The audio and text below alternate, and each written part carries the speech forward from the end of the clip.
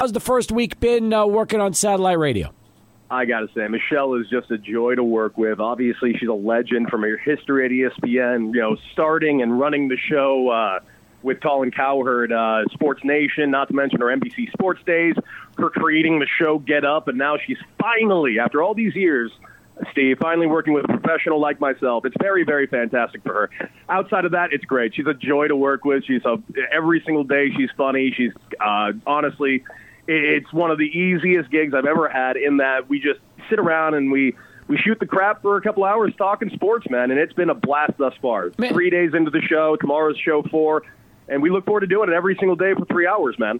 I'm happy for you. And by the way, Michelle has a lot of Texas ties. She was living in San Antonio right up until coming back to New York to work with you. And she's worked with the Spurs on a couple of occasions. And, she's a Texas girl.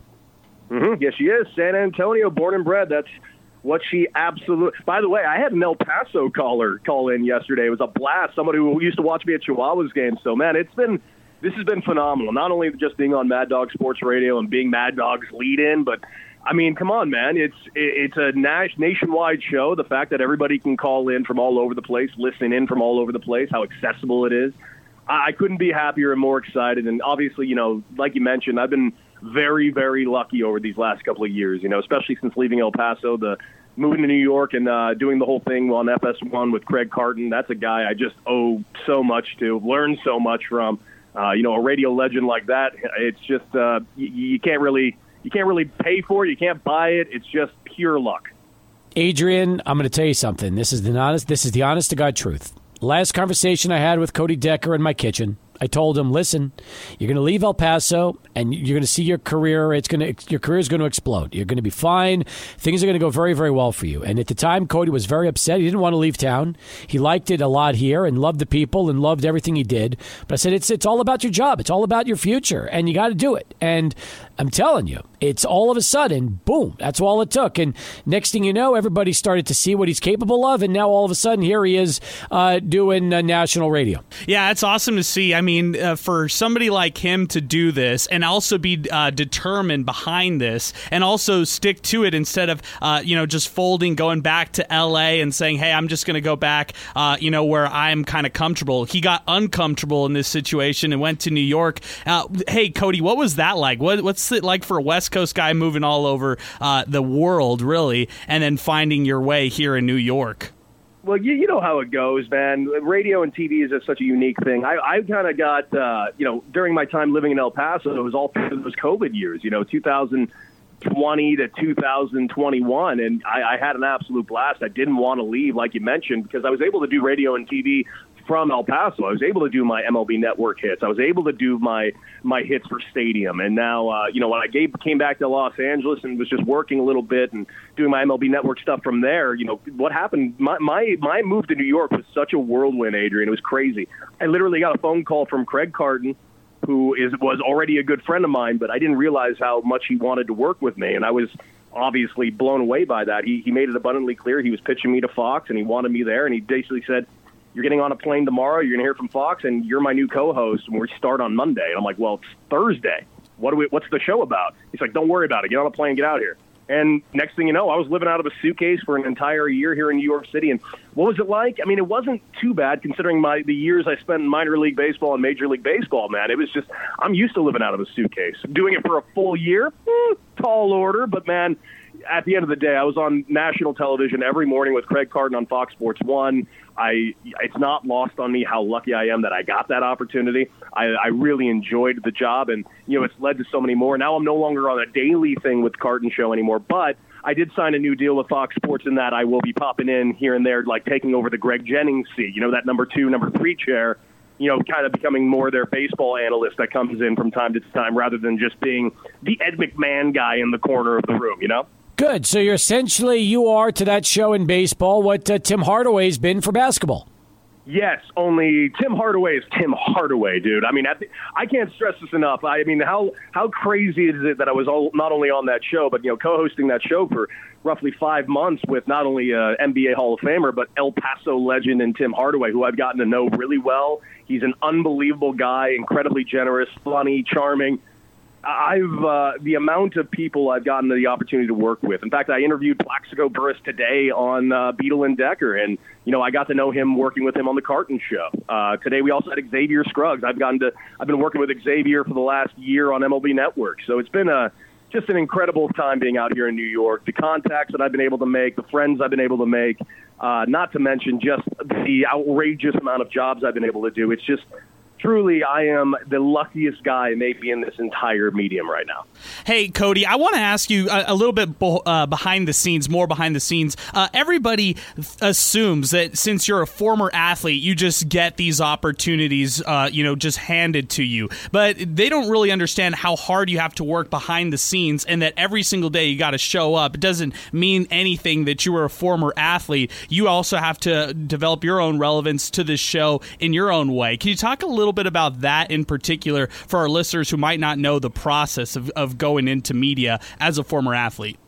I was more of a unique case, and I'm aware of that. Like, I got to retire from the situation I was in directly into a national radio job. I immediately signed a deal with Radio.com Sports, which is now called Odyssey, and I got the opportunity to have my show there for about 2 years, and then I started doing other things with Odyssey. I had about 5 podcasts. I started developing a relationship with BetMGM.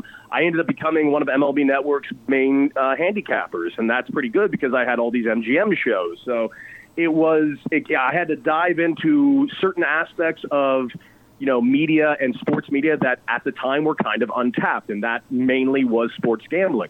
And, I had to learn everything about it. I had to become borderline expert in all of it, and now I handicap a lot of games. I still have multiple gambling shows with BetMGM, and I'm thrilled that I got that opportunity. But to say that you can just walk out of any sport and just walk into media is an outrageous lie. I was lucky that I was well known enough while playing, because keep in mind, I spent 1 month in the big leagues, boys. I didn't become a household name.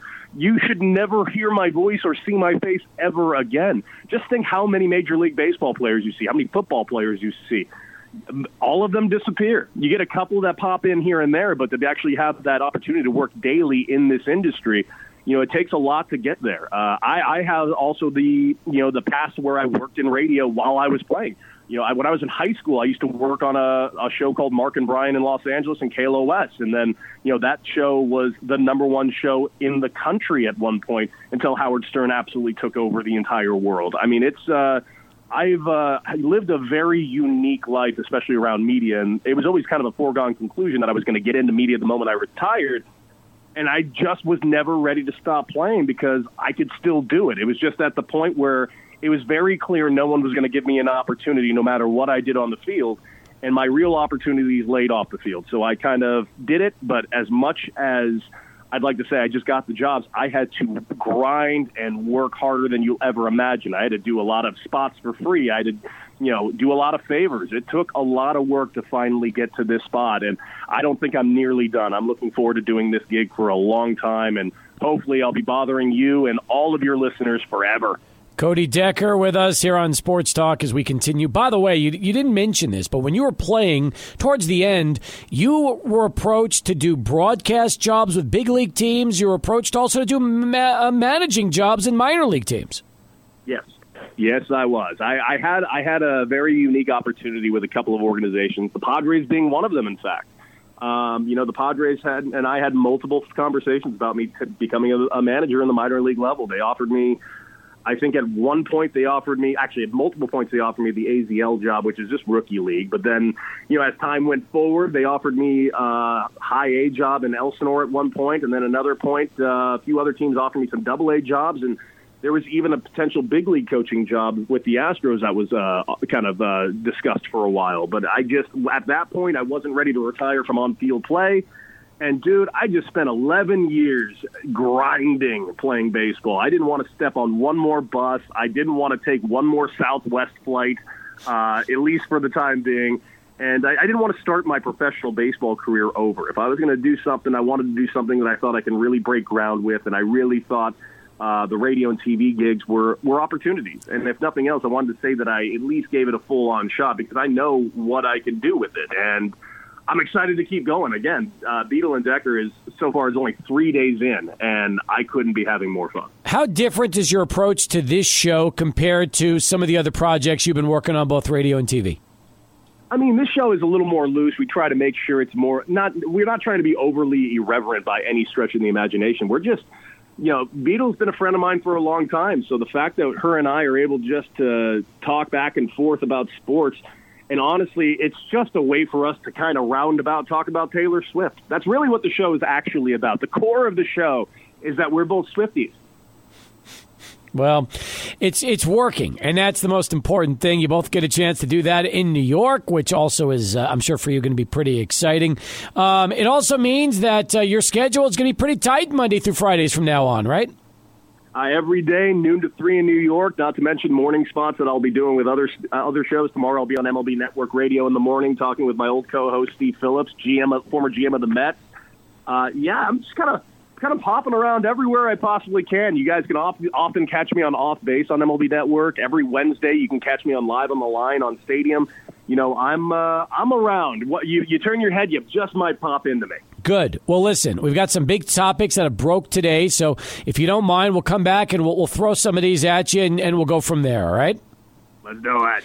Cody Decker with us here, kicking it off on a Thursday afternoon. Let's go to D. Woo. D standing by, first traffic update of the afternoon. Then we'll come back and more with Cody as we continue 600 ESPN El Paso. Cody Decker, one half of Beetle and Decker. Now Monday through Fridays, 10 to 1 here in El Paso on Sirius XM, satellite radio. And Cody joins us again on our Roto-Rooter hotline. How about that? We've got our hotline sponsored by Roto-Rooter. Cody, you there? Yeah, what's up, baby? Okay. I was going to say, listen, there's a lot to cover as we spent the first part catching up with everything you're doing now and really what the last year plus has been like for you. Let's talk about some of the news in sports. First off, we've got UTEP season right around the corner. College football starts in 2 days. We've got high school tonight and tomorrow. I mean, as great as we'll talk baseball with you all day long, but football season is here now. That's right, man. Well, at least for some of you, I'm a Raider fan, so the football season seems to never arrive. It's like it always eludes me. This is not any other year like that. I mean, for love of God, I'm about to roll out Jimmy G without Josh Jacobs. We traded away Darren Waller to the Giants. Now the Giants are better. But it's amazing. I'm here in New York City. No one's even talking about the Giants here, and I honestly think the Giants are about to make the NFC very interesting because I honestly think you give Daniel Jones that weapon in Darren Waller, I think the Jets are in a lot more trouble than people think. Everyone's in the love frenzy with the Jets right now. But have you seen their first 6 games? Listen, I have. And to me, the biggest question with the Jets, as a Jet fan, as you're aware of, will be the offensive line. Can they keep number 8 upright and open up holes for the running game? I mean, I like the defense. They've got a ton of weapons, but the offensive line worries me a little bit. It does. And if you have a quarterback at the age of 39 under that type of duress, you're going to have a serious issue. Keep in mind, this is a guy that's been pretty much untouched for the last couple of years. I mean, if he starts taking some hits at this age, you're going to start seeing Zach Wilson out there a lot sooner than any Jet fan ever wants to see Zach Wilson again. That's true. That is very true. So, as a Raiders fan and living in New York now, who do you like? Who are your favorites this season? Will anybody stop teams like the Chiefs? And then you've got Buffalo and Cincinnati. And on the other side, the Eagles and what they did last year. Well, I look at the AFC side. Obviously, it's the Chiefs' season to lose, but the AFC is so packed. I mean, as easy as it is to look at the AFC West, and listen, I grew up a Raider fan. I should hate the Chiefs, but I simply do not because they're just too much must-watch television. I enjoy watching this team, but if they don't get Chris Jones locked up and they don't get that figured out, this team is in actual serious trouble because without Chris Jones, that defense is not nearly what it is with him. I mean, if this team doesn't get that done, I think the Chargers are going to go ahead and run away with the AFC West. Outside of that, the other division I cannot wait to see. I really cannot wait to see what's going to happen in the AFC between the Bengals, the Browns, the Steelers, and the Ravens, because I honestly think that is anyone's ball game right now. Everyone looks at the Steelers like they're not much, but Mike Tomlin does not lose seasons. He's never had a losing season in his entire career as a head coach. Last year, he played with a practically full rookie team, and they still finished above 500. I mean, it's just astonishing what he's been able to do there in Pittsburgh.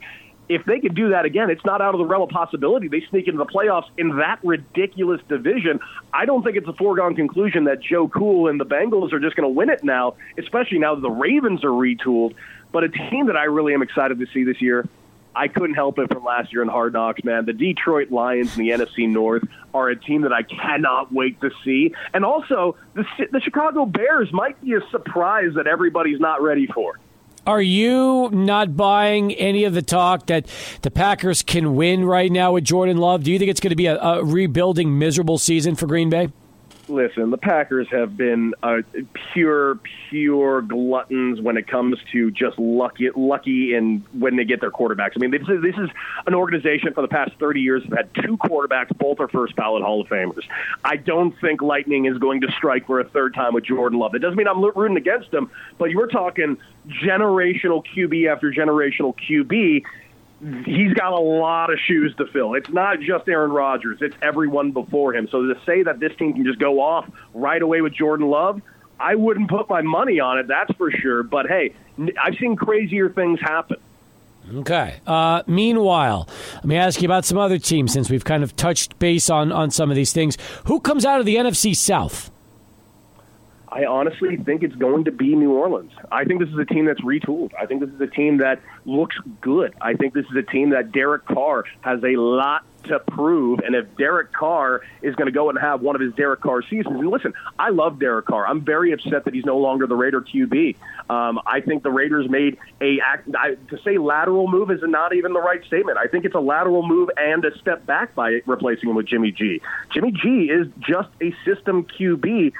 Derek Carr averages 4,000 to 5,000 yards a year. I mean, it's just a different ball game. As much as people want to say, well, Derek Carr never won a playoff game, he's only taken the Raiders to 2 playoffs, one of which he was injured for, the other of which they just lost a heartbreaker to the Bengals, who went on to go to the Super Bowl that season. I think Derek Carr has got a lot to prove. I think Derek Carr is going to absolutely dominate this season, and I think Derek Carr is going to be my fantasy QB this year. Okay. Allowing his old Raiders bias to go with him as far as Derek Carr. No. I want it's revenge tour, man. He's got that revenge body now. He's out of the bad relationship, and also he's got a defense that can actually hold a 30-point lead for the first time in his career. Nice. Give me a sleeper team, a team that's not on a lot of radar, but you believe will be a contender. I know I just mentioned it, so it's kind of cheating, but I really think the Bears are an interesting story this year. You know, Justin Fields last year was a quarterback that literally was the most pressured quarterback in the NFL, constantly under duress, and what he did last year was astonishing. Like, I was on the Carton Show all year and listening to how mad and angry Tim Hardaway was about his QB. I just kept looking at him like, I would give anything to have your QB over in Vegas right now, because I think Justin Fields is a potential star. He ran for over 1,000 yards last year. Now he's got a couple of targets he actually can throw to. I mean, I think this is a real opportunity for the Bears to strike while the iron's hot, because, again, we do not know what Green Bay is going to be. The Detroit Lions have a real chance to take a step forward. And, you know, after losing Dalvin Cook, we don't really know what we're going to see out of Minnesota Vikings this year. And, again, it's Kirk Cousins. So you know when nighttime's on, Kurt's going to lose. Meanwhile, do you think there's going to be a team more disappointing than the Jets? You're down on them right now. Any other favorite you just do not like this season? I don't know if we're going to see the same out of the Bengals. I think the Bengals have really been able to take advantage of some injuries in their division. Last year, you saw what the Browns were. You know, they didn't really have much to start the year with Jacoby Brissett. Then you saw Watson rejoin the team and look awful. Now, he might come back and actually look like the Deshaun Watson of old after this year off. I'm worried about that. The Ravens look like they are deadly. You know, this apparently everyone, young, old, this is a young and dynamic team, and then throwing in OBJ in there is a real wild card, because we get a semblance of the old OBJ. this Ravens team is going to be nasty. Not to mention, Lamar got the bag. He might not need to run as much this season. This might be one of the scariest teams in the NFL. So that's the reason. It's not because I think the Bengals are taking a step back. I just think everyone in that division took a step forward. Cody, I have to ask you a Cowboys question. The over-under right now win total for the Cowboys is 10.5 games. What do you see there and why? Sorry, Cowboy fans. I'm taking the under. It all comes down to one name and one name alone, and it's Dak Prescott. If Dak Prescott doesn't turn the ball over, it's going to be a great year in Dallas. If he does turn the ball over, it's going to be a nightmare. And again, this is not an easy division. I know everyone sees just the Eagles in front of them, but I really think everyone needs to worry about the New York Giants. They got their hands on Darren Waller. I think Jones is going to be attacking Darren Waller as much as he possibly can. They got Saquon in the backfield, and just the fact that you have Saquon in the backfield and Darren Waller is really going to mess with so many coverages out there for the defense. They have to figure out if they're going to double up on Waller because the guy's 6'7" with a wingspan and catch radius that outweighs just about everybody in the game. Or, you got Saquon back there, who has been one of the best running backs of this generation. So I'm really excited to see what the Giants can do, especially being in New York City right now, and everyone won't stop talking about the Jets. I really think the Jets might be eating some crow by week 5. So I think that's the hottest take you have right now. The Jets' starting schedule kind of sets them up for a tough go. And if something does happen to Aaron Rodgers and you got to stick, the golden boy back in there, then it could be a rough go for Zach. Yeah, I just don't love what I'm seeing with the Jets yet. And listen, this is a team that could start the year 3-3. If they do start the year 3-3 with that ridiculous start to their season, again, look at their schedule. Their first 6 games are nasty. If they finish 3-3 right there, I'll flat out say it. There you go. The Jets are going to the playoffs, and who knows what's going to happen from there. Mm-hmm. But if they are starting the season 2-4, 1-5, I might be pumping the brakes a little bit on what I'm expecting from the Jets when it comes to late in the year. All right. Do you have a Super Bowl pick yet, or is it too early?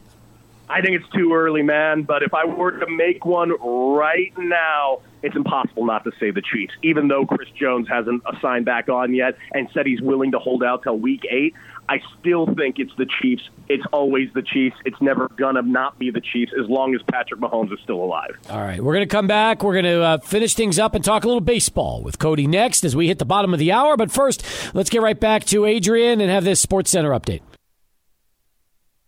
Cody Decker back with us again. His new show on Mad Dog Radio, which is Beetle and Decker with Michelle Beetle, 10-1. If you have satellite, you should definitely check them out. They're a lot of fun before Chris Russo comes on. Everybody talking about Shohei Ohtani's UCL tear. We don't know much yet about what's going to happen in terms of potential surgery, how much time he's going to miss. Big blow, obviously, for the Angels, and more importantly, big blow for baseball hearing about this. Cody, are you back? Oh, here we go. Sorry about that, Cody. Go ahead. Yeah. Huge blow for baseball, and all I can say is mainly one thing. Shame on the Angels. I blame only one thing and one thing only, and that is Artie Moreno of the Angels. This guy should not be wearing an Angel uniform. The organization missed out on a huge opportunity to trade him and actually replenish their barren minor league system. They didn't do it. I know they saw an opportunity because they had a mild winning streak right before the trade deadline, but it was completely fabricated. Everyone could see what was coming. They were about to have the hardest schedule in Major League Baseball, and right away they went in a 9-game losing streak, which took them all but out of the playoff contention. They are now 9.5 games out of the wild card, and this team is in pure and unadulterated disarray. It's honestly embarrassing. They get back Trout for one night. He's gone. Now you have this issue with Shohei Ohtani. And now, if I'm Shohei Ohtani, forget about what the Angels do. Shohei Ohtani needs to stop playing this season. And I hate to say it because he has one hell of an offensive streak going, but if I'm him, I'd put myself in bubble wrap and I get ready to make myself a $600 million contract next season. And that's with not knowing whether or not he needs Tommy John surgery. And that's something that does worry me because, dude, he had Tommy John surgery just a couple of years ago. Mm-hmm. 2 Tommy John surgeries in 5 years is not a good thing. Tommy John surgery is not nearly what it once was in that the recovery is not as harsh as it used to be, but that's for 1, not 2 reconstructed elbows. So if he's going to get another Tommy John surgery, it's just only a matter of time before he breaks down again. We've already heard what happened with Steven Strasburg. And that's something I'm really terrified to see with Ohtani as well. But I'm actually blaming the Angels on another aspect because this guy has come out of games with finger injuries. The fact that he's had any issues with his throwing hand fingers means they should have shut him down pitching a month ago. That's how you get Tommy John surgery. Everyone wonders what causes the Tommy John surgery, what causes the tear of the UCL. It's more or less finger pressure on a baseball. Your finger pressure on the baseball it creates a direct line to your UCL in your elbow. There's a reason why Brock Purdy got a version of the Tommy John surgery and is already back to start for the San Francisco 49ers. Because your UCL and your elbow has nothing to do with throwing the football because your hand is more pronated to the way that your UCL is not affected. Baseball, the exact opposite. You throw the ball with your fingers. So the fact that he had a finger issue and they put him back out there to pitch was only a matter of time before he harmed his elbow. So really, this is, to me, a big problem with the Angels. And quite frankly, they deserve to lose him. They deserve not to have prospects. And the Angels deserve everything that's coming their way. Do you think that when it's all said and done, Shohei Ohtani lands with the Dodgers? Yes. I do. I don't know how he wouldn't land with the Dodgers. I think the Dodgers would, one, take very good care of him. You see how every single player goes to that team and absolutely gets a new breath of life. Look what's happening with Lance Lynn right now. You got to understand, the Los Angeles Dodgers, everyone looks at them and thinks of them as like they're the Yankees of the 90s. Really take a look at that team. Who on that team has been purchased outside of Freddie Freeman? They signed Freddie Freeman to a big deal out of free agency, but before that, they traded for Mookie Betts before they extended him, so they were able to get Mookie Betts with their own homegrown prospects. Outside of that, the entire team is an island of misfit toys. David Peralta was washed up in Arizona last year. He's doing a great job for the Dodgers now. J.D. Martinez was washed up for the Boston Red Sox, doing a phenomenal job. Max Muncy was washed up years ago from the A's. See what he's doing right now. This is a team. Jason Hayward, should have been kicked out of baseball years ago with how he was playing over there in Chicago. He is absolutely killing it with the Dodgers. So the fact that the Dodgers are remaining the Dodgers with this group of players just tells me everything I need to know. The Dodgers is where you need to be if you want to have success as a player. Not to mention what Lance Lynn is doing since the trade deadline. The guy's got an under 1 ERA after rocking a 7 in Chicago. To me, the Dodgers and the Braves are pretty much the exact blueprint of how to build a successful Major League Baseball franchise. It seems that way. It's like the Braves just went ahead and developed themselves superstars and then extended them to some pretty good contracts that was not only beneficial for the players but beneficial for their own organization. Dodgers, same way. The only thing that sucks for the Dodgers is they still don't really have an everyday shortstop. They got Ahmed Rosario filling in. They got Rojas filling in. The idea was Gavin Lux was going to take that gig, and then he got hurt in spring training. And this team has been doing it without a shortstop. It's crazy how good the Dodgers are, especially looking at their IL right now. Everybody's on it. They lost Buehler. They lost May. They lost just about everybody, and they're still going on massive winning streaks. They've only lost 2 games this month. Cody Decker with us here on Sports Talk. We're talking a little baseball now before we wrap things up with him. By the way, the AL West race is a blast. The Rangers, Mariners, Astros, just a game and a half separating all three. Look, we knew the Astros would be there. The Rangers have been a pleasant surprise because they've been able to withstand it despite losing 6 in a row and falling back in this division. And the Mariners are probably the biggest surprise of all because they've been red hot.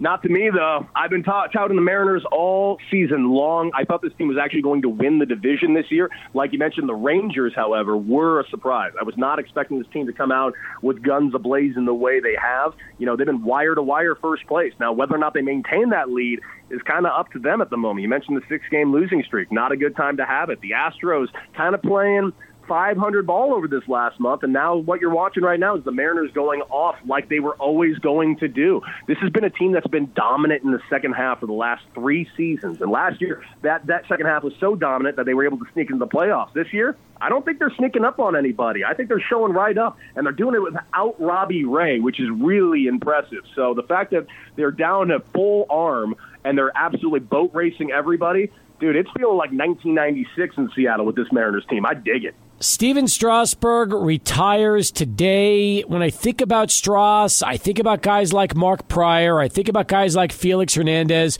People that were just at one point at the very top of baseball, the best pitchers in the game, but could not stay healthy and unfortunately saw their potential Hall of Fame careers shut down because of injury. Yep, it's tragic, but listen, the guy won a World Series. The guy won a World Series MVP. And don't cry too many tears for him, everybody, because you got to remember, despite the man not being healthy for a full season ever since he started his professional career, he's made over $300 million. So at the end of the day, I think he's going to be all right. Yeah, I think so, too. All right. Speaking of all right, I know you're going to be all right. With the show you have now, this is beautiful, isn't it? You're 3 hours a day on the radio. You're done by 3 o'clock New York time, which means you got the rest of the afternoon, the evening, the night to do whatever you want. And there's a lot of things for you to catch up on. How many Broadway shows have you seen? Sports. What's in the agenda for you? I've only seen in the last year about 6 Broadway shows, and I've loved every single one of them. Obviously, you got to do Wicked. Everybody's got to do Wicked. Even Aaron Rodgers had to do Wicked. Yeah, I saw Wicked. Obviously, I went over and saw a few other plays. I saw The Music Man, which is my favorite play, and I got to see Hugh Jackman starring as The Music Man, which I can't stress enough, maybe the best play I'd ever seen live in my life. I got to see Nathan Lane star in a small play. There's a few other plays that are out right now. Spamalot is coming back, bro. I got to go see Spamalot. I'm pretty fired up about being here. And when I say I'm close to Broadway, I live a block off of Broadway. In fact, I go outside my window and I'm looking at the theater where Wicked is played right now. So I'm pretty, I'm in a good spot living over here in Hell's Kitchen. Daredevil fights crime here. Cody, what about movies? What are some of the best movies you've seen of the year? Oppenheimer. It's the best movie ever. It's so good. So good. It's just, I can't stop watching it. And by the way, I've seen everything that comes out, but here's the thing. A lot of movies that have come out, I feel like have gotten some bad reps. Like, I understand why people didn't want to see The Flash. I really liked The Flash, and I know why some people in El Paso are up in arms about Blue Beetle. I get it. El Paso's not in the movie. But I heard Blue Beetle is really good, so I got to go see that. Yeah, that's true. Blue Beetle, in the comic, he's from El Paso. But, yes, they omitted that in the movie. I wonder why that happened. That's a good question. Will we see you back in town? You were in town for a wedding this summer with one of your good buddies. Will we see you make a trip back at all over the next, 6 months to a year? What do you think? Certainly never say never. I got to get back over to that El Paso Country Club. It's one of my favorite golf courses in America. I want to get over there and play. And obviously, I got to go hit up Carlos and Mickey's. You know how much I love that place, not to mention my favorite watering holes in that town. I mean, El Paso is such a special place to me. I can't stress that enough. The food, the people, just the sights, the sunsets, you can't beat that. And I miss you guys so very, very much. I'm sure one day I will come back. I hope I do. And maybe one day I'll retire back to the old Sun City. I miss you guys that much. Hey, we miss you too. Enjoy the show. Good luck with the new project. And by the way, will the show contain videos, or is it just audio only with you and Michelle? It will contain video as well. A lot of clips are already going online. We're just on week 1. We are both, it's an old school radio show. Both Michelle and I, both living in the city, we're both going into the studio every day. Eventually, she's going to have to go to L.A. to do some stuff with FanDuel, and I'll probably go to Chicago to do things with Stadium and other things with MLB Network. And that way, we'll do some shows on remote. But the goal is to be in studio here at SiriusXM right here on 49th and 6th every single day, 5 days a week. So I can't stress enough how awesome it is, especially working with somebody as professional as Michelle. It's a great time. Plan on seeing us in Vegas in February, because I have a feeling we will both be together Radio Row when it comes to Super Bowl week. Oh, you will definitely be seeing me at Radio Row in Vegas this year, my man. I cannot wait. Have a great time. Appreciate the conversation as always. And again, congratulations on everything you've got going on, Cody. Gentlemen, I love you both. Obviously, Steve, you mean the world to me. You're my former roommate. Your family is practically a part of my family. Can't thank you enough for having me on today. You got it. He's Cody Decker, folks. Again, as we continue here on Sports Talk. 4s across the board. Back with more in a moment. 600 ESPN El Paso. Sports Talk. Appreciate Cody Decker and giving us so much time today on the show. Always very generous. Always has a lot to say, Adrian. He was loading up today. I think it was well-deserved, Steve. We missed him for a while. We haven't had a chance to catch up with Cody Decker. He is a regular of ours here on the show. Did you see the Twitter poll that was up during the segment here? I did not. Clue me in. So we asked our listeners for some Cody Decker trivia, Steve. We asked them, this is you'll like this one. We asked them about where he used to stay during his time while he was here in El Paso. And we let listeners vote. Right now, he slept at the station is winning right now, 37% of the votes. Really? Yes. Sleeping at the station. All right. I like that. I think that's a fair, that's actually a pretty good one. Let's see here. Where did he crash at often during his time in El Paso? The intern's house is also right behind sleeping at the station. And then my spot, and then you are coming in last. Well, I can tell you this much. Did he ever stay and crash at your house? No. Okay. He spent way too much time at my house. But I want to see this. I want to see Sleep at the Station or the intern's house end up winning that one, don't you? Yes, I do. I want to see that one win big time. I do too.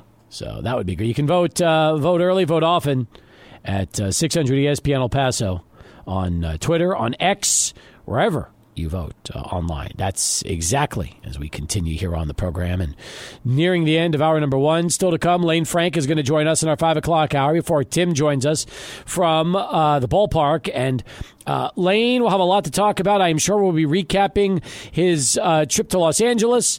And it's going to be a loaded Schoolyard Sports. I don't know if it's going to be this week or next week, but you're going to get to hear a lot of the names he had a chance to run into. And I can tell you firsthand, it was wild since I was his unofficial photographer at the event. I can't wait. I think this is the most anticipated I've ever been for a Schoolyard Sports episode to drop. I want to see all the faces. I want to hear all of the interviews from Lane Frank himself. And whenever this podcast, this mega show comes out, I'm just going to be definitely tuning in on this one. I think mega show is pretty accurate. I really think that's a good way to describe what's going to be happening when we get a chance to visit with Cody Decker here on the program today. So super happy about that. That'll be coming up also in our 5 o'clock hour. And then it'll be Tim Haggerty. And I can't believe it. But UTEP football is 48 hours away. 48 hours from now will probably be somewhere midway through the second quarter between the Miners and Jacksonville State. Okay, quick prediction, Steve. Is UTEP winning 2 days from now? Are they winning at this point right now in the game? At this point? Yes. Yes, they're winning. Ooh, okay. Yes. All right. I think so, too. I think they come ready to play. I really do. Oh, man, I hope so. Yeah, you're not kidding. All right. Hey, we got still 90 minutes left on Sports Talk. Want to hear from you. 505-6009 as we continue. Oaks Properties Schoolyard Sports Studio. Here's Steve Kaplowitz and Adrian Broadus. All right, thank you very much, Buzz. Appreciate that. Hour number 2 underway. Mr. Schoolyard Sports himself, Lane Frank, will be dropping by here this hour. We'll have a lot to cover with Lane. College football starting this weekend. I'm sure Lane's going to be chiming in on that, recapping his trip to L.A. from last week. I'll tell you a little bit about that as well. Give you some takes and find out what Lane thinks that the Angels should do with Shohei Ohtani right now. What a dilemma that is. Seriously, Steve. I mean, man, this is just such a blow to baseball. I got the notification late yesterday, and I just felt defeated as a baseball fan. I mean, I loved watching him all season long on the mound and what he was able to do as a pitcher. And the fact that we just as baseball fans are deprived from watching him on the mound for the rest of the season and maybe here for the foreseeable future, if he does require surgery, Tommy John surgery, that is, man, that would be such a bummer. It would be terrible. It would be absolutely terrible. So, man. Anyway, so much to talk about as we continue here on Sports Talk. This is hard to believe. This broke 30 minutes ago, okay? But, we lost yesterday. We lost Terry Funk. Today, we just found out within the hour that Wyndham Rotunda, known as Bray Wyatt, unexpectedly passed away at the age of 36, which is just an absolute shocker. An absolute shocker. And, someone that always was a crowd favorite, and yet, again, wrestling, we talk about it. Terry Funk lived to 79. Wyndham Rotunda lived to 36. I mean, it just goes to show you sometimes in that particular business, you never know when your life is going to be cut short. That is shocking news. Shocking news around the pro wrestling world today. Yeah, it's really sad, Steve. This is a really sad thing. The fact that wrestling fans get the news about Funk and then hear the news today about Bray Wyatt, that's just really sad news for the wrestling community here, and especially such a young age. Yep, there's no doubt about it. So that one came just a moment ago. Meanwhile, UTEP football starts 2 days from now in Jacksonville, Alabama, against the Jacksonville State Gamecocks, making their first ever appearance as an FBS team in Conference USA. Our coverage starts at 2:30. Adrian's got a huge watch party going on at the district, 3233 North Mesa. There'll be the home to Miner Talk following the game, but you can go enjoy the game with Adrian and company out there. And boy, a lot of us are going to have our eyes on the Miners and Jacksonville State come Saturday. Right. I mean, what we know about Jacksonville State is they are going to come in as a run-heavy program. UTEP should expect a run-dominated game by Jacksonville State, and why not? They bring back two experienced running backs. Zion Webb is their quarterback, who is a physical specimen himself, and he likes to run the ball as far as, including dual-threat abilities on his side. So Jacksonville State is going to be a team who definitely keeps it on the ground offensively, and then defensively, they bring a lot of people back from last year. So 9-2 last year in a season that didn't matter. This season won't matter either for them. They can't win Conference USA. They cannot become bowl eligible as a newly FBS team. So a lot to look forward to here in week 0. But they want to look good on CBS Sports Network when they're playing on that nationally televised game in 0 week. This is their Super Bowl right here. This is their first ever FBS game in their school history. They are making that transition and jump over this year, and they want to show out for their home crowd. They want to show out for the country who's watching them now in Conference USA. Jacksonville State wants to be on the map, definitely, out of this game. This time a year ago, UTEP was hosting North Texas in its first game of the season. Sold-out crowd before the rain came, but they still had a huge crowd that night at the Sun Bowl. Enormous expectations for UTEP. And North Texas came in as a road team, and they laid the hammer to UTEP pretty good that game. They really did. And the Miners' season, at times it recovered, but never like we thought it would from that first game with the loss to North Texas. Here we are. The roles are reversed. UTEP goes on the road.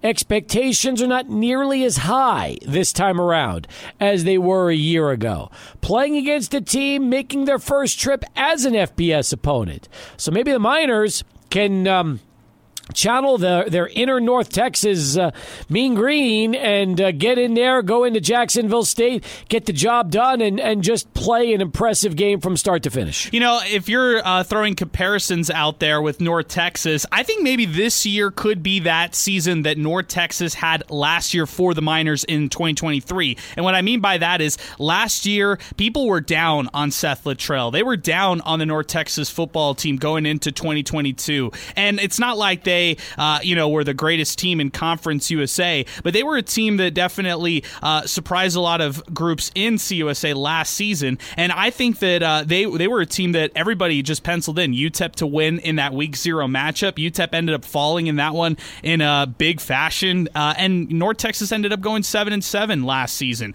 I think that's right around where UTEP could be, maybe 7-5 once the season's over, but I think last year's 2022 season for North Texas is what UTEP can aspire to have this season in Conference USA. Listen, again, Miner fans, we talked about this, 5 or 6 wins is not a successful season. This team really needs to win at least 7, but more like 8 or more for this to be considered a successful season. Jonathan Byers brought it up yesterday on social, and he's right. Not a tough schedule for UTEP, really. You could look at November and say that's more difficult, but, when you have your money games featuring teams like Northwestern and Arizona and not Texas, not Oklahoma, not Tennessee, like they're going to have here in years to come, I mean, these are winnable games. These are winnable money games. And you're playing against Incarnate Word in your home opener and Jacksonville State on the road. Listen, the schedule is setting up nicely, assuming the Miners put it together.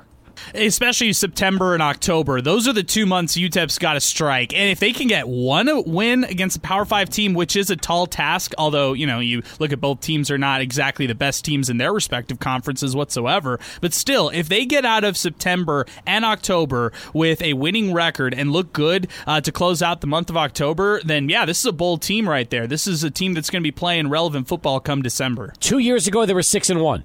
And they went 1-4 their last 5 games. I'm not saying that they're going to go 1-4 their last 5 games, but you could look at this season, you could look at the schedule, and if the Miners do what they are supposed to do, like they did 2 years ago to begin their, the first 2/3 of their season, they could be sitting very pretty after 6, 7, or 8 games. The one game that I'm still circling is that UNLV game, September 23rd. That wraps up their non-conference game. That is one of the games right there that I really look at. These first 2 games right here, on paper, the Miners should win. Jacksonville State, Incarnate Word. Then they go on the road against the 2 Power 5 teams in Northwestern and Arizona. UNLV is kind of that team that could, on paper, could be right on par with the Miners. So how do they do in that game? I think that really is important for this UTEP team in this season. I'm with you on that one.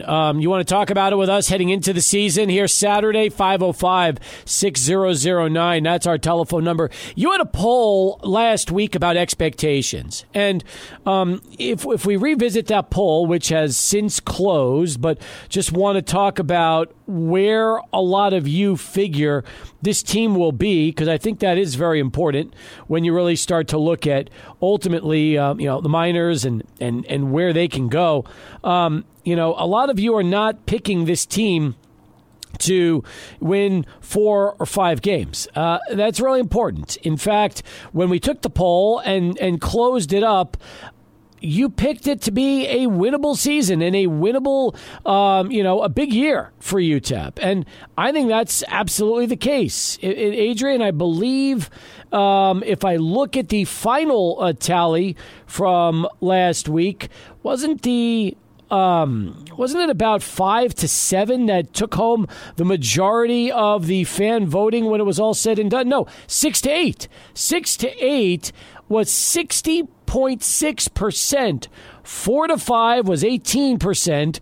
15% said 9-11. 6.2% believed 1-3 would be how many wins. So the majority of our fans picked 6-8. 6-6 is 500. 8-4 would be a great season. Maybe somewhere in the middle of 7-5. I think that from a conservative play, 6-8 would be what 6 out of every 10 Miner fans would probably predict. Yeah, on the flip side of that, all those people, the 24% who picked 5 wins or less, those people right there, if they are right and the Miners do not have a 500 or winning season this year, then this is going to be a long year. And this is going to be one of those seasons where Miner fans just get disappointed again. They are calling for change once the season's over. And those Miner fans are going to be the loudest. That 24% who picks UTEP to have a losing season, they will be the loudest when the season is over and asking for change. Yeah, we don't want that. We really don't. We want to see good things happen when it's all said and done to this football team and have a big season. But it's difficult because we've seen it happen so many times before. You just wonder, Can they put it together the way they're capable of? Can this team have the magical season that we want to see? I think their defense is going to hang in every game. They're going to keep them in every single game. Their defense impresses me so much. Bringing back linebacker Tyrese Knight was such a key for this Miners team. And then having Praise Amehule back as their star pass rusher, having Kobe Hilton, a veteran secondary member, lead them in that passing defensive game. That's what I think UTEP should hang their hats on. That's going to be the strong point of the Miners. Now, my only concern defensively is how their cornerbacks will hang, how their safeties will hang beyond just Kobe Hilton. They have guys who have experience, but the key is obviously showing it on the field for a full season. So I still think the strength of this team is their defense. I think they'll rely on their defense to win a lot of these games throughout the year, and if they have success, it's because that defense finds a lot of that success on their own. Well, that's the thing. You just want to see that defense carry the offense. I mean, really, if you think about it, all Gavin Hardison has to be this year is just a good game manager. That's it. Right, that's it. I mean, he's worked with Dana Dimmel all offseason long. He's has a higher IQ, according to Dana Dimmel. He really likes what he brings to the table as far as intelligence and his decision-making. So let's see what he could do now here in his final season. He's getting a lot of NFL scouts looking at him right now, which Miner fans would roll their eyes when I say that, but it's factual. I mean, people in the NFL are coming to El Paso to watch prospects on UTEP, including Gavin Hardison, and even talking to Dana Dimmel about Gavin Hardison. I mean, Coach talked this week about the New York Giants really liking his arm talent, what Gavin Hardison brings to the table. And what impressed me the most was that Dimmel stressed intelligence, that he believes that the intelligence is the biggest thing he's learning as he's spending more and more time with Gavin Hardison. That's a good thing, right? Because the biggest issue with Hardison is those turnovers. If he can limit turnovers this entire season and be more efficient as a passer, then that's going to mean a lot of success for the UTEP offense. All right, quarter past here on the program. We'll come back more in a moment, and as promised, Lane Frank will join us inside our River Oaks property, Schoolyard Sports Studio. So much to talk about with Lane. But first, let's send it back to D. D Woo standing by with another traffic update. Back here on Sports Talk, 505-6009. Lane Frank's going to join us here in just a little bit. First, though, I want to say hello to Milkman on the phone lines right now, joining us here on a Thursday. Milkman, what's going on? How are you? Hey, how's it going? Good, man. How's the milk these days? Good? Yeah, I'm doing all right. I kind of fall off the the sports bandwagon during the summer, but I'm really pumped for football. So I got to tell you, now correct me if I'm wrong, but the media has kind of not really been that high on the minor football team, correct? Yeah. That's pretty accurate, Milkman. That is pretty accurate. Okay. So, I mean, we've had some years where it's like before the season, it's like, oh man, they should do pretty good, and then they don't, or they do better than you thought. But I don't know. It's one of those weird things. Like it's kind of like I'm looking at the schedule, I'm looking at who they have coming back, and I'm just like, I don't think I've felt this good about their chances in quite a while. I mean, it just feels like everything's coming together. And what makes me happy is that the media didn't really pick up on them. So I'm kind of like, well, that's good. They'll be sneaking up on people. That's true. That is very true. And you could definitely make the argument that right now UTEP is kind of more in that underdog role. Yeah, absolutely. I found out a few weeks ago that Tyron Smith came back, and I was like, wow, I thought they had lost him. So then I started kind of going over their roster, and I was like, wow, I'm kind of liking their odds here, So I don't know. I'm pretty pumped. I'm looking forward to it. I gotta say, I heard you talking about Jacksonville State and how they're having their debut, and I was like, wow, that's not good, because they'll be pumped. And then, you know what? What made me feel better was you talking about how pumped we were for the Miners last year in the opener, and North Texas came in and knocked us off that. So, it could always go the other direction. So I'm not as worried about it as I was when I first heard you talking about it. Good. Well, listen, I think, again, we'll know a lot of this team after Saturday. And if they come out, play impressive, win, and, if they win convincing, then that really kind of, I think, will get people pretty pumped for this season being a much better one than the other way around. So let's hope, Milkman, that the team delivers, and we can go from there. Absolutely. Hope to talk to you, after a victory. So. There we go. All right, good to hear from you, man. Thanks for the call. All right, you got it. Milkman giving us the lowdown here at 23 past the hour as we continue. We can bring Lane Frank in right now, host of Schoolyard Sports, the podcast, which drops today on all platforms as he's got a lot, I'm sure, to talk about since the college football season begins this weekend and his trip to Los Angeles. All right, Lane, grab a mic. We're not going to wait till 5:30. We'll put you on right now and give you a little extra time. First off, welcome back. We just had a UTEP call. This is game week. We're 2 days away from the start of the college football season with 0 week. And as you might imagine, with the Miners playing Saturday against Jacksonville State, a lot of El Pasoans pretty jacked up. Yeah. We good? Yeah, we're good. Yeah, very excited to see the UTEP game against Jacksonville State. Hopefully they can win that game and start season 1-0, unlike last year. That's true. Last year was North Texas. It was raining, and it didn't go as well for UTEP. This time it's going to be different. Instead of cool rain and a delayed start, it's going to be like 95 degrees and humid in Jacksonville, Alabama. So the question is, how will the Miners handle the weather conditions, the humidity, the heat, and be able to substitute in and out throughout the game? I think the Miners can handle it well as any team in America, considering that they play in the heat themselves in practice every single day. They do. Are you ready for the start of college football season? Is that a big part of your life? Hell yes. I am so excited for the start of college football season. Best sport on earth. Well, I'm telling you. And when does Michigan get underway? Next weekend? Next weekend versus Eastern Carolina. Oh, that's a tough one. Boy, oh boy. No Jim Harbaugh. Should be tough. Yeah, that's true. Who is going to be coaching with Harbaugh on the bench or away from the team? So they just announced the whole entire coaching lineup. It's going to be Jesse Minter, defense coordinator for the first game, and then the second game of the year against UNLV, they're going to split duties between Jay Harbaugh, Jim Harbaugh's son, and Mike Hart. And then the third game of the year, it'll just be all Sharon Moore. And you want to hear something interesting? Assistant head coach is going to be Jack Harbaugh, dad of Jim Harbaugh, in his 90 years now. Get out of here.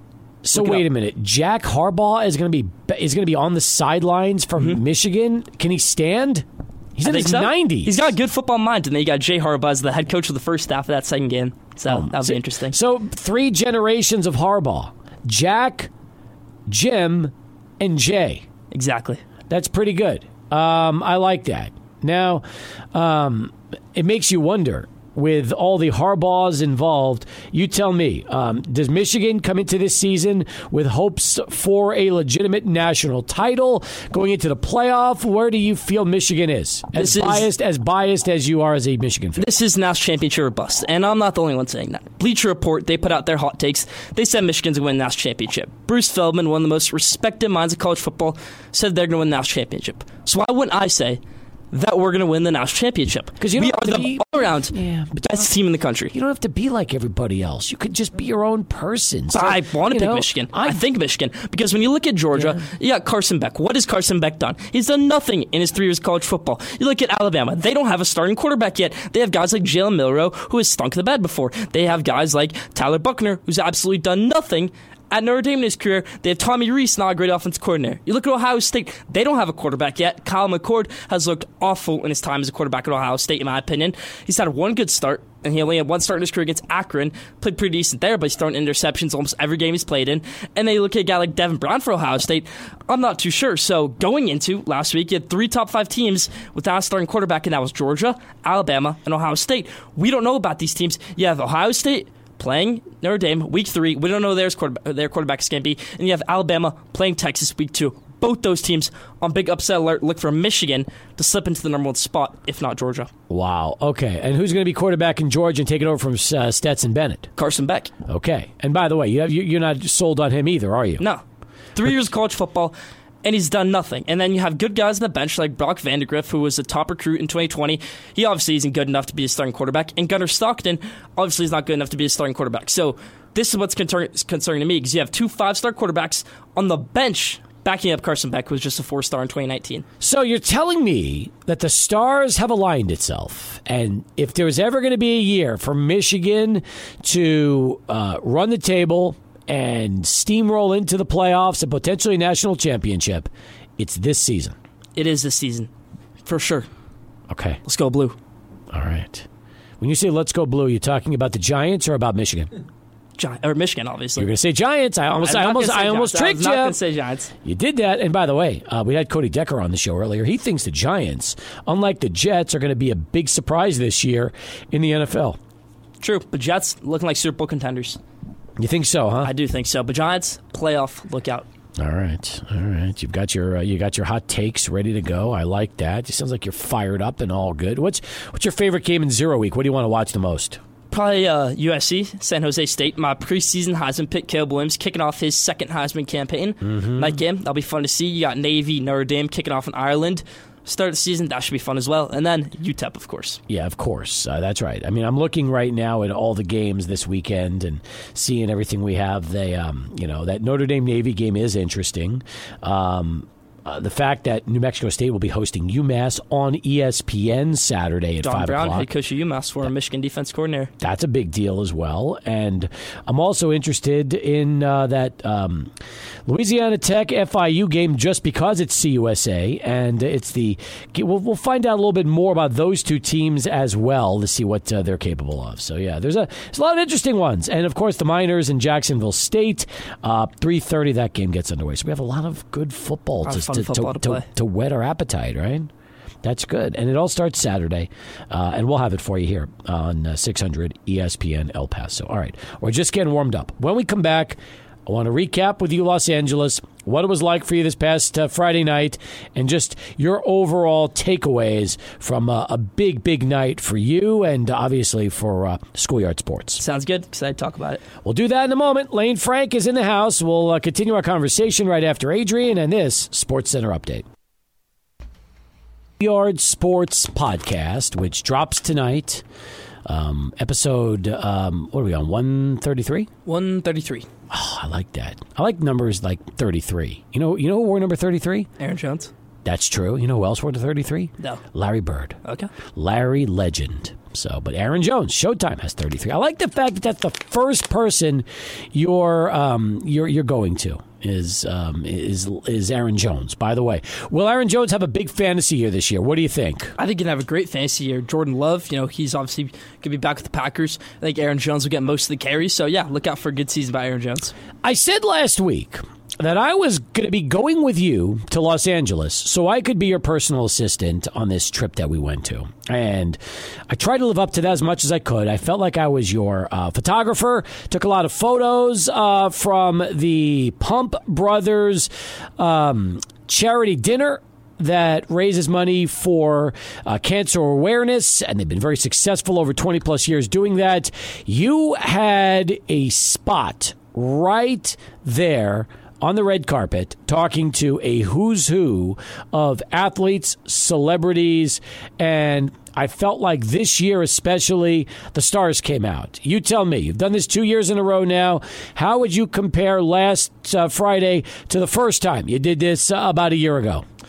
I think maybe there were more stars at last year's event, but overall-wise, the top three guys that came to this event, bigger than last year. So, yeah.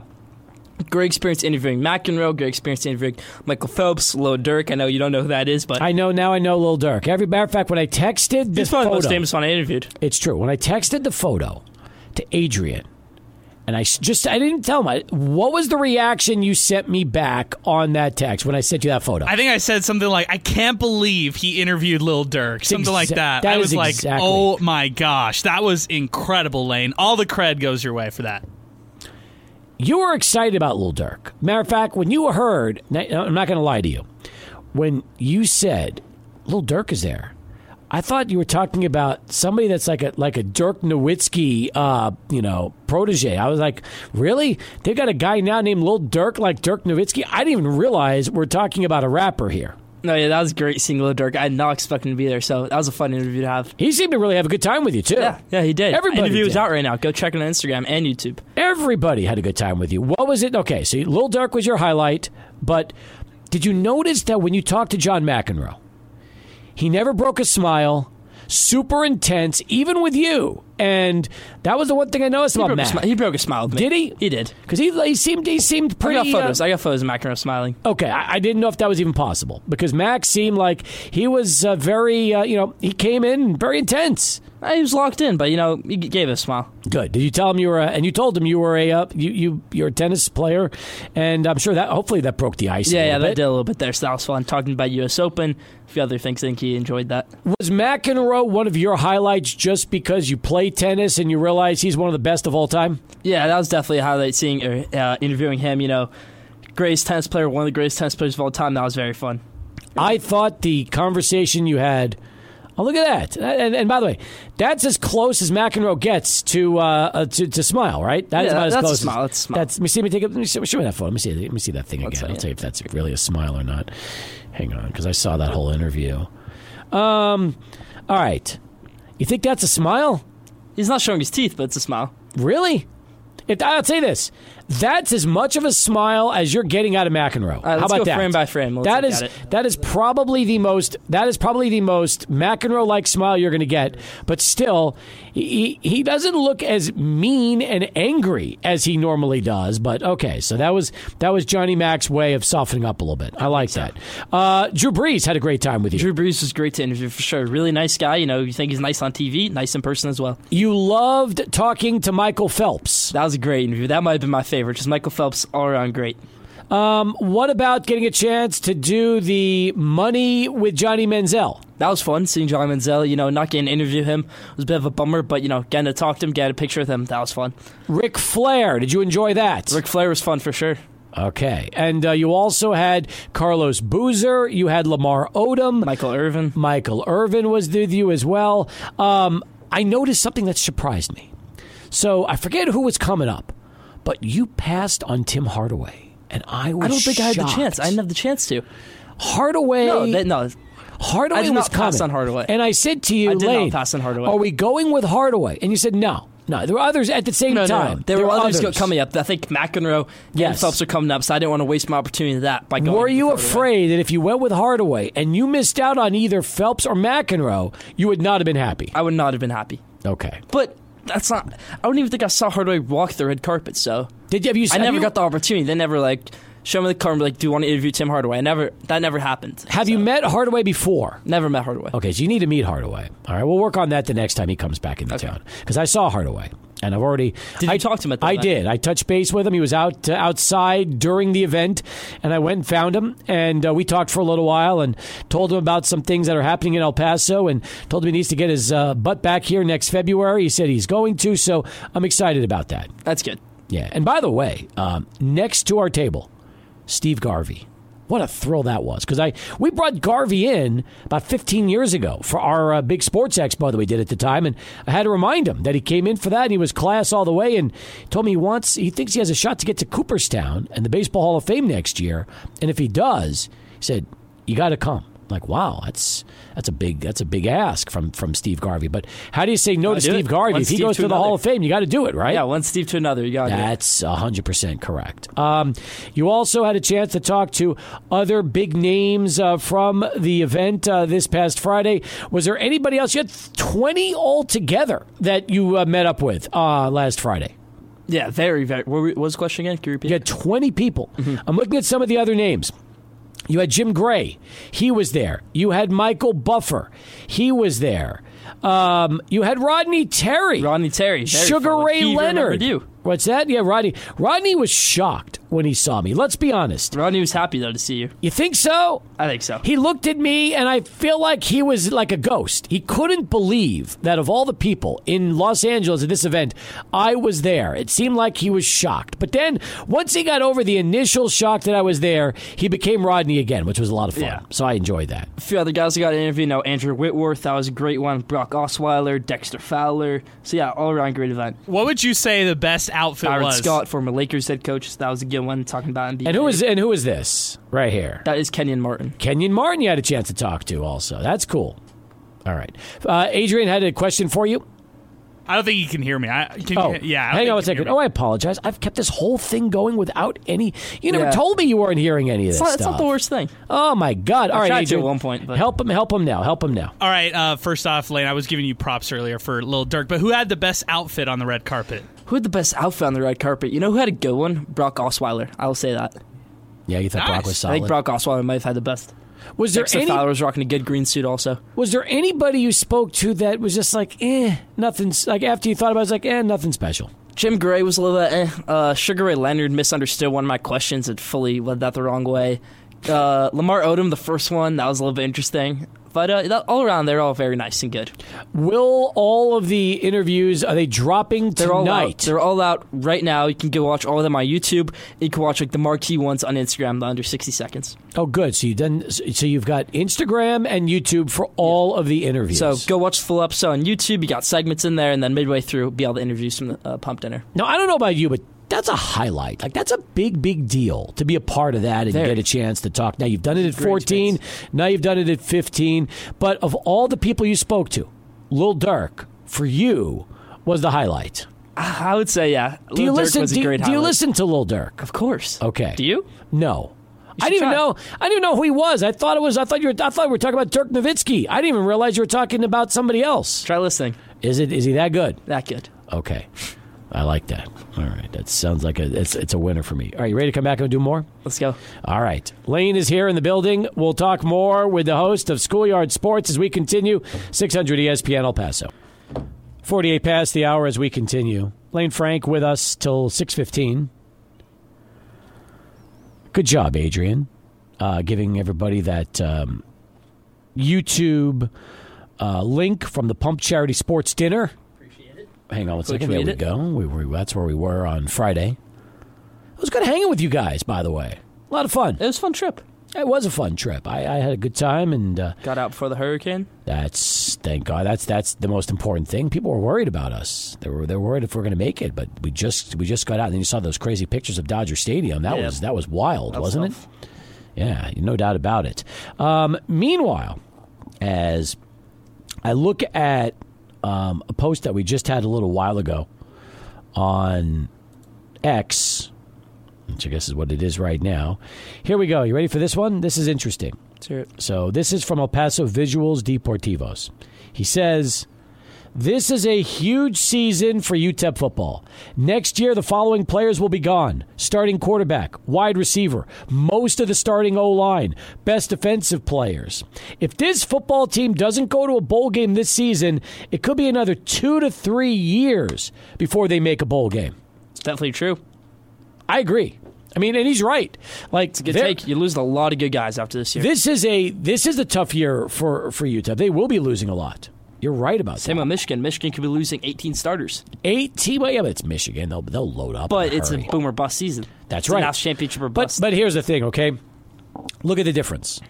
For UTEP, we're talking about getting back to a bowl game, which could be a 6-6 season or better.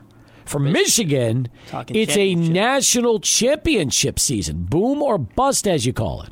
Exactly. All right. Well, I'm rooting for you. I really am. Meanwhile, Shohei Ohtani, UCL tear. This is an absolute disaster for the Angels. It's all their fault. It's the biggest mistake in baseball history to not trade him. Well, we talked about this. But maybe now you have a better chance to get him back because, maybe he wants to keep on with that process with the Angels.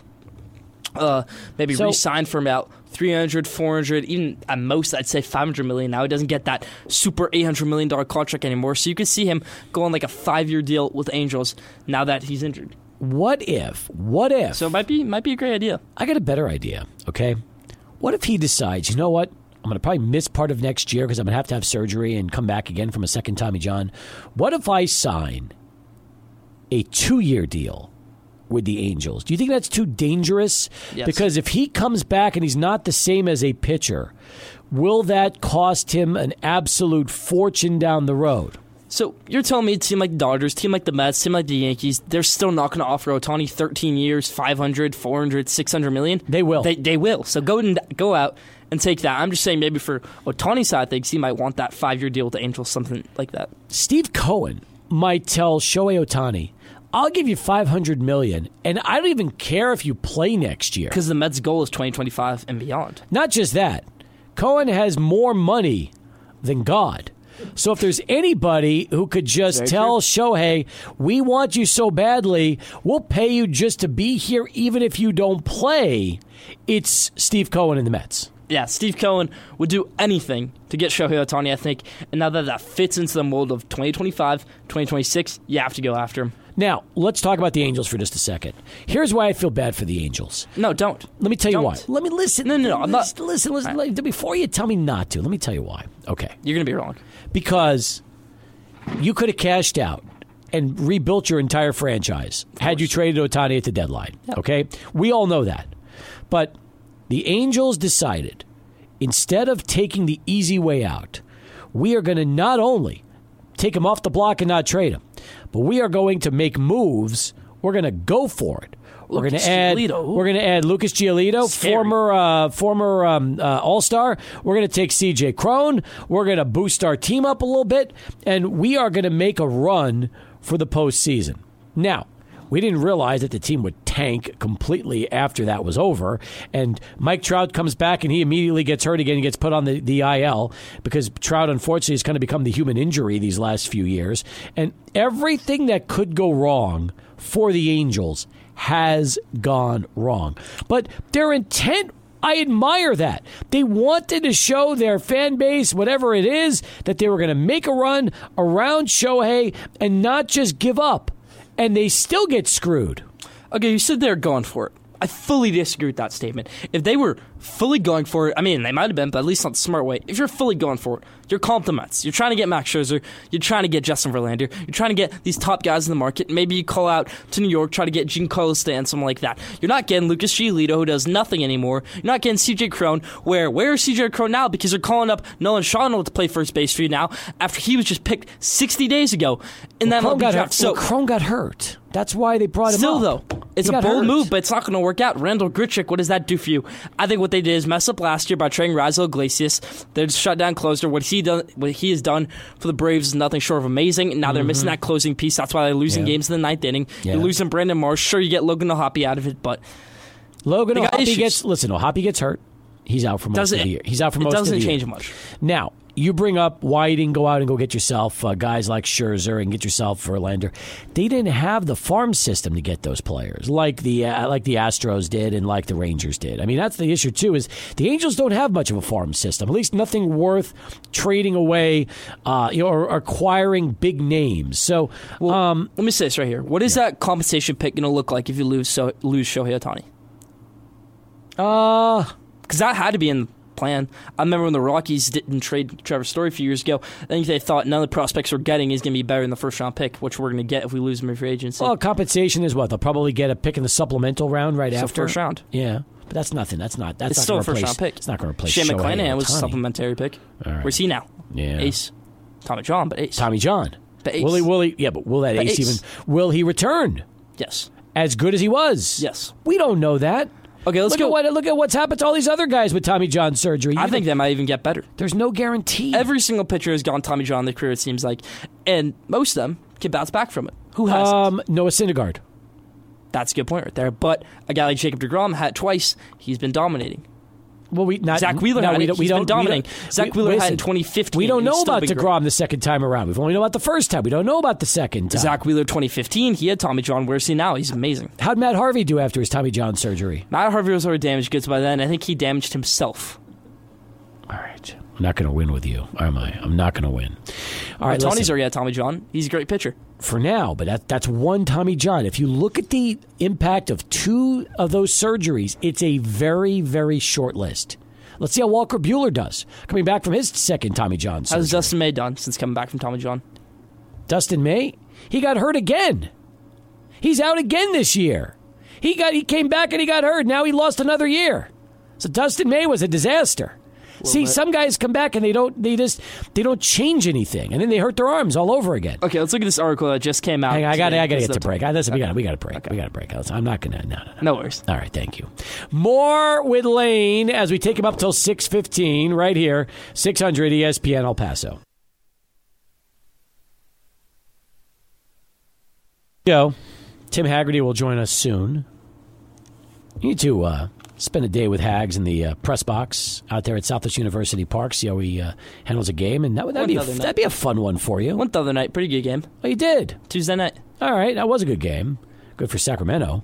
Yeah. They ended up winning when it was all said and done. By the way, you said a moment ago that Tim sounds genuine on that particular clip, right? Let's leave it up to your listeners. Does Tim sound genuine there? Well, I had my questions, but Hags told us that, yes, that was a very genuine endorsement. Don't believe him. That he said that is his favorite show, listening to us. That was very nice. And we didn't force him to do that, did we, Adrian? That was not against his will putting that together. Oh, you mean the script that I sent him wasn't part of his will? Oh, then he read it exactly the way you wrote it, right? Yeah, exactly. All right. That sounds good.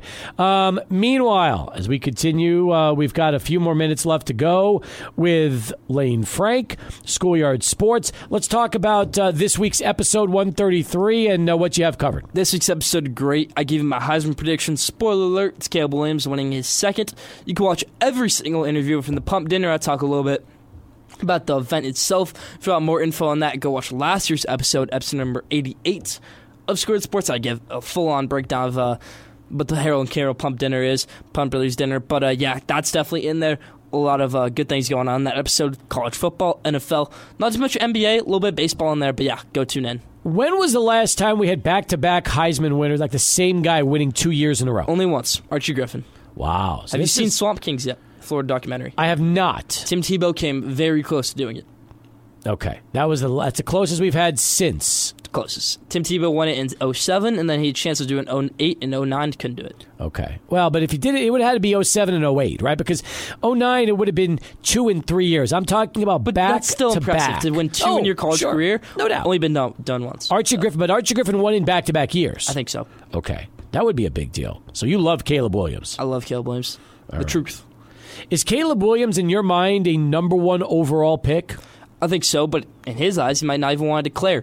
Caleb Williams said, I'm sitting pretty comfortable at USC. I can afford to not go to the NFL, get my NIL money. Maybe I even make more here at USC, be one of the greatest college football players, if not the greatest college football player of all time. Maybe win a national championship. Caleb Williams, something he could have on his mind.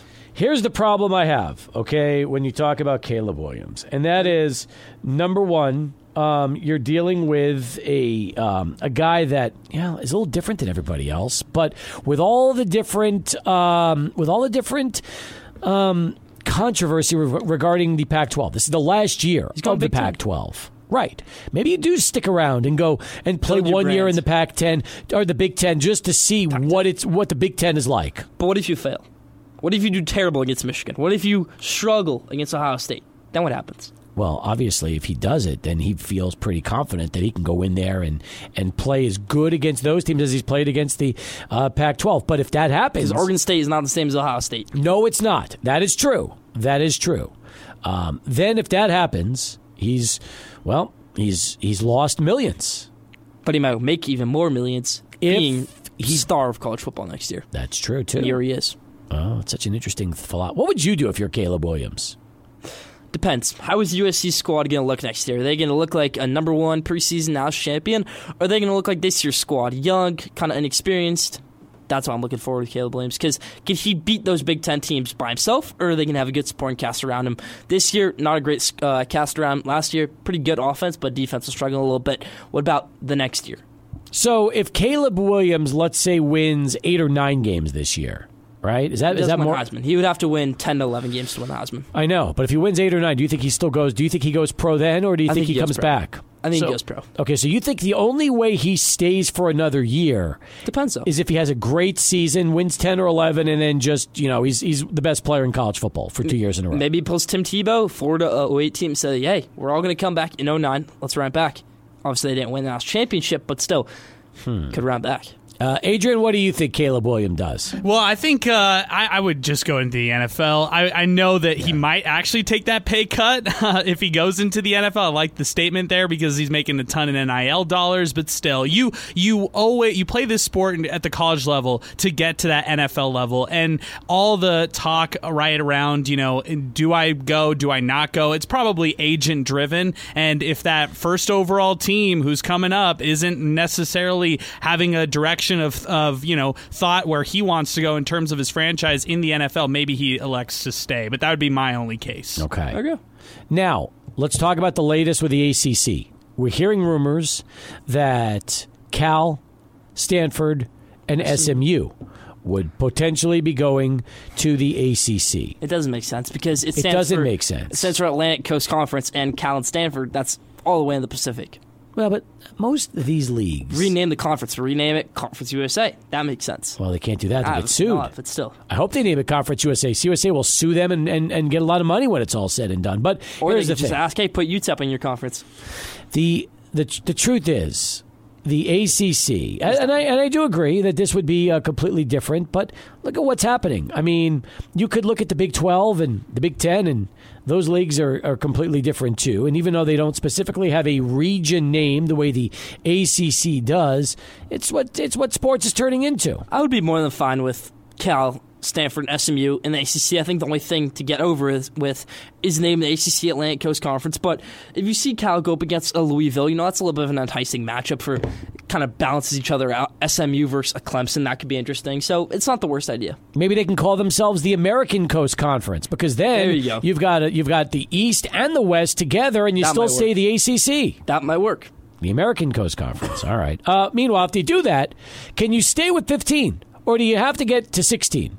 I think you have to get to 16. So what do? I mean, they're talking about 3, not 4.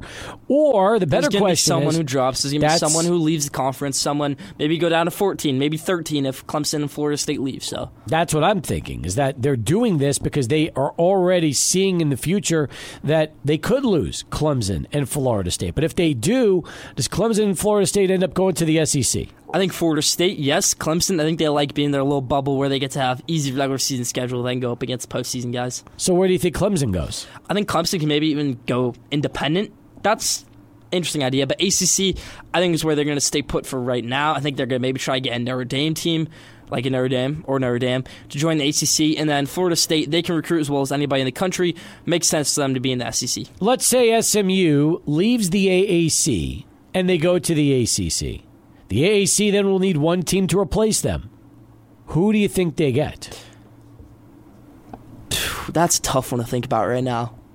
Ask me about it after this college football season when we have realignment done, and then you got teams like BYU in the Big 12, you got teams like Texas and Oklahoma and SEC. Ask me that question then. So here's the thing about SMU, okay? So let's think about this for a minute. The Mountain West has a $30 million exit fee. So chances are nobody's going to make a parallel move, spend $30 million, and go from one league to the next, between that league, okay? The league that makes all the sense in the world would be Conference USA because they just lost 6 of their programs to the AAC, okay? And now you wonder if Conference USA is given an opportunity to replace SMU, could UTEP be that school that ends up going to the AAC? Instead of $800,000 a year for a TV deal, you get closer to $10 million, and you have a much bigger league with a lot of Texas schools like Northwestern, Rice, and UTSA that are all there right now. But then it just looks the same as Conference USA because at that point, I think Tulane could join the ACC. That's my answer right there. Tulane to the ACC. So you think Tulane? So that just looks like Conference USA, the rest of the American Conference. Okay, so you think that when the ACC eventually if they take one more team, they want Notre Dame. I think Memphis got left out of that Big 12 expansion. I think they're going to join a Power 5 conference soon. What happens to San Diego State? They also believe that they're Power 5. I think San Diego State, they can end up in that whole ACC expansion again with Stanford, with Cal, with SMU. It's confusing, isn't it? That's why you need a year to worry about this. You don't want to start thinking about this now. That's why I said ask me in a year. This is what we do every day. We play the what-if game here on Sports Talk. That's what we do. We're always wondering, what if this happens? Well, this is what's going to happen then. So that's what we're trying to do. Great talk. The what-if game. Yeah. All right, listen. You've been fun. It's good to see you. It's fun to. It was fun today. 1:33 drops tonight. YouTube as well as Out right Instagram for the pump dinner videos that we've had a chance to see. Yeah, go watch that. Great episode all around, including the pump dinner interviews. Go watch that. You know what else was fun about this trip this weekend? Seeing you with your family. Isn't it nice when you got your brothers at Duke? They were with you. You got your parents there. Everybody was there. Your grandfather was there. Your uncle was there. It's nice to have the whole family there, isn't it? It was, and I think you had a good time too. I had a fun blast. Trip. It was a fun I trip. told you this is a great trip for me. I had so much fun. Yeah, and I liked. You know what else I liked?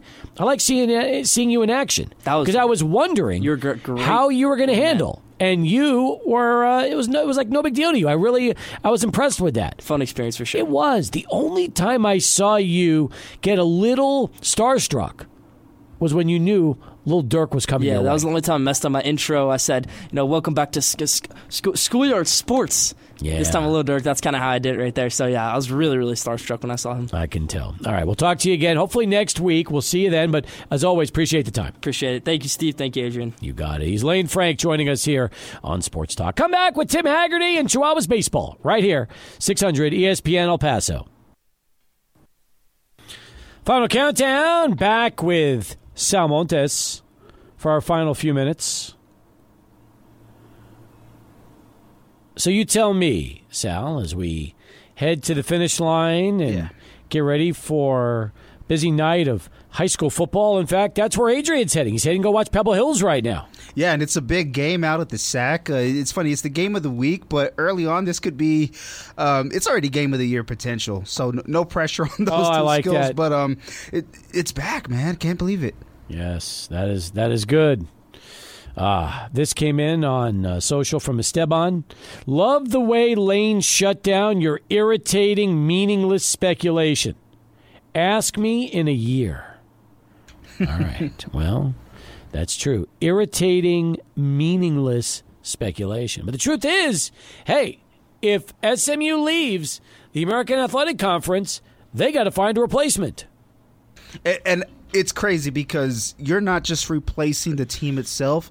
It's the market that you're really replacing because SMU, how could I say this? Leagues don't want SMU for SMU. They want SMU because of everything around it. It's the Dallas market because if you think about it, SMU is not the most popular college in Dallas. They're further down the road in Austin. Football, forget it. We already know that it's all about the Dallas Cowboys. So they just want that Dallas market. They don't want the Mustangs. That's true. They don't. But anyway, you know who is never irritating or meaningless? Tim Haggerty. He is always full of something important and something that is informational, educational, and sometimes hilarious when he joins us on the program on Fridays for Story Time. But Tim Haggerty back with us right now from Southwest University Park. How are you, Hags? I'm glad you brought that up. Adrian Broadus emailed me that tomorrow we have football Friday nights. So sounds like Story Time's on hold for a week until Friday. Is that right? No. We will do Story Time early with you, even if it's on the phone, if you have other stuff. I'm glad I asked you that. Yes. I had no plans of doing a story, so I'm glad I asked. All right, I'll to do me, it. To me, Story Time, you can't just put it on hold. Story Time is too good to hold off. Although, well, let me think for a second. It does seem kind of weird doing Story Time at 5:15 tomorrow. It's a little early, and you're probably going to be busy. You know what? I'll give you a break. No Story Time tomorrow. How's that? Okay, I'll make it twice as good on, let's see, the 30, well, it'll be September 1st. It will be September 1st. And by the way, you have a 7:35 game, which means we'll do high school football at 6:30. Can you come on with us at 6:15 a week from Friday from Reno? Yeah, let's do it. 5:15 Reno time? Yes. Sounds good. All right. So listen, you're off the hook this week. Congratulations. I know that's a little stress you don't have to deal with, right? You got enough going on in your life. You don't have to worry about coming up with some kind of story time for tomorrow. Yes, and I'm glad we had this meeting live on the air. I think the audience probably really liked it. And I think so, too. I was listening to you earlier during your speculation. With all due respect to Esteban, who's a great Chihuahuas fan and a great Sports Talk listener, I didn't find you irritating, Steve. So Oh, well, thank you. I appreciate that, Hags. And if Esteban does, hey, listen, that's life, pal. I mean, That's right. Tough business we're in. That's exactly. And I do appreciate that, though. Thank you for telling me that.